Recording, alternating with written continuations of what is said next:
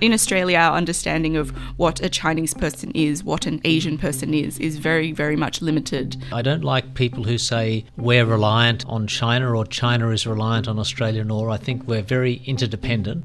In order for China to strengthen itself, to modernize and become an equal member of the international community, what do? You modernize, but you can't modernize unless you get rid of your Chineseness. China's economic development could not have been, happening without Australia's collaboration and support.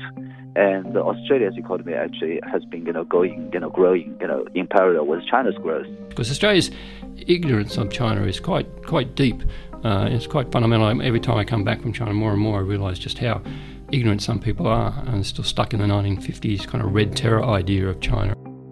The Middle returns for another season of debate and discussion on Australia-China relations, covering everything from national cybersecurity to the tea and wine trade. Tune in to 2SER 107.3 FM on Wednesday nights at 6:30 for weekly insights into Australia's relationship with the world's newest superpower, or catch up on the podcast at themiddleau.com.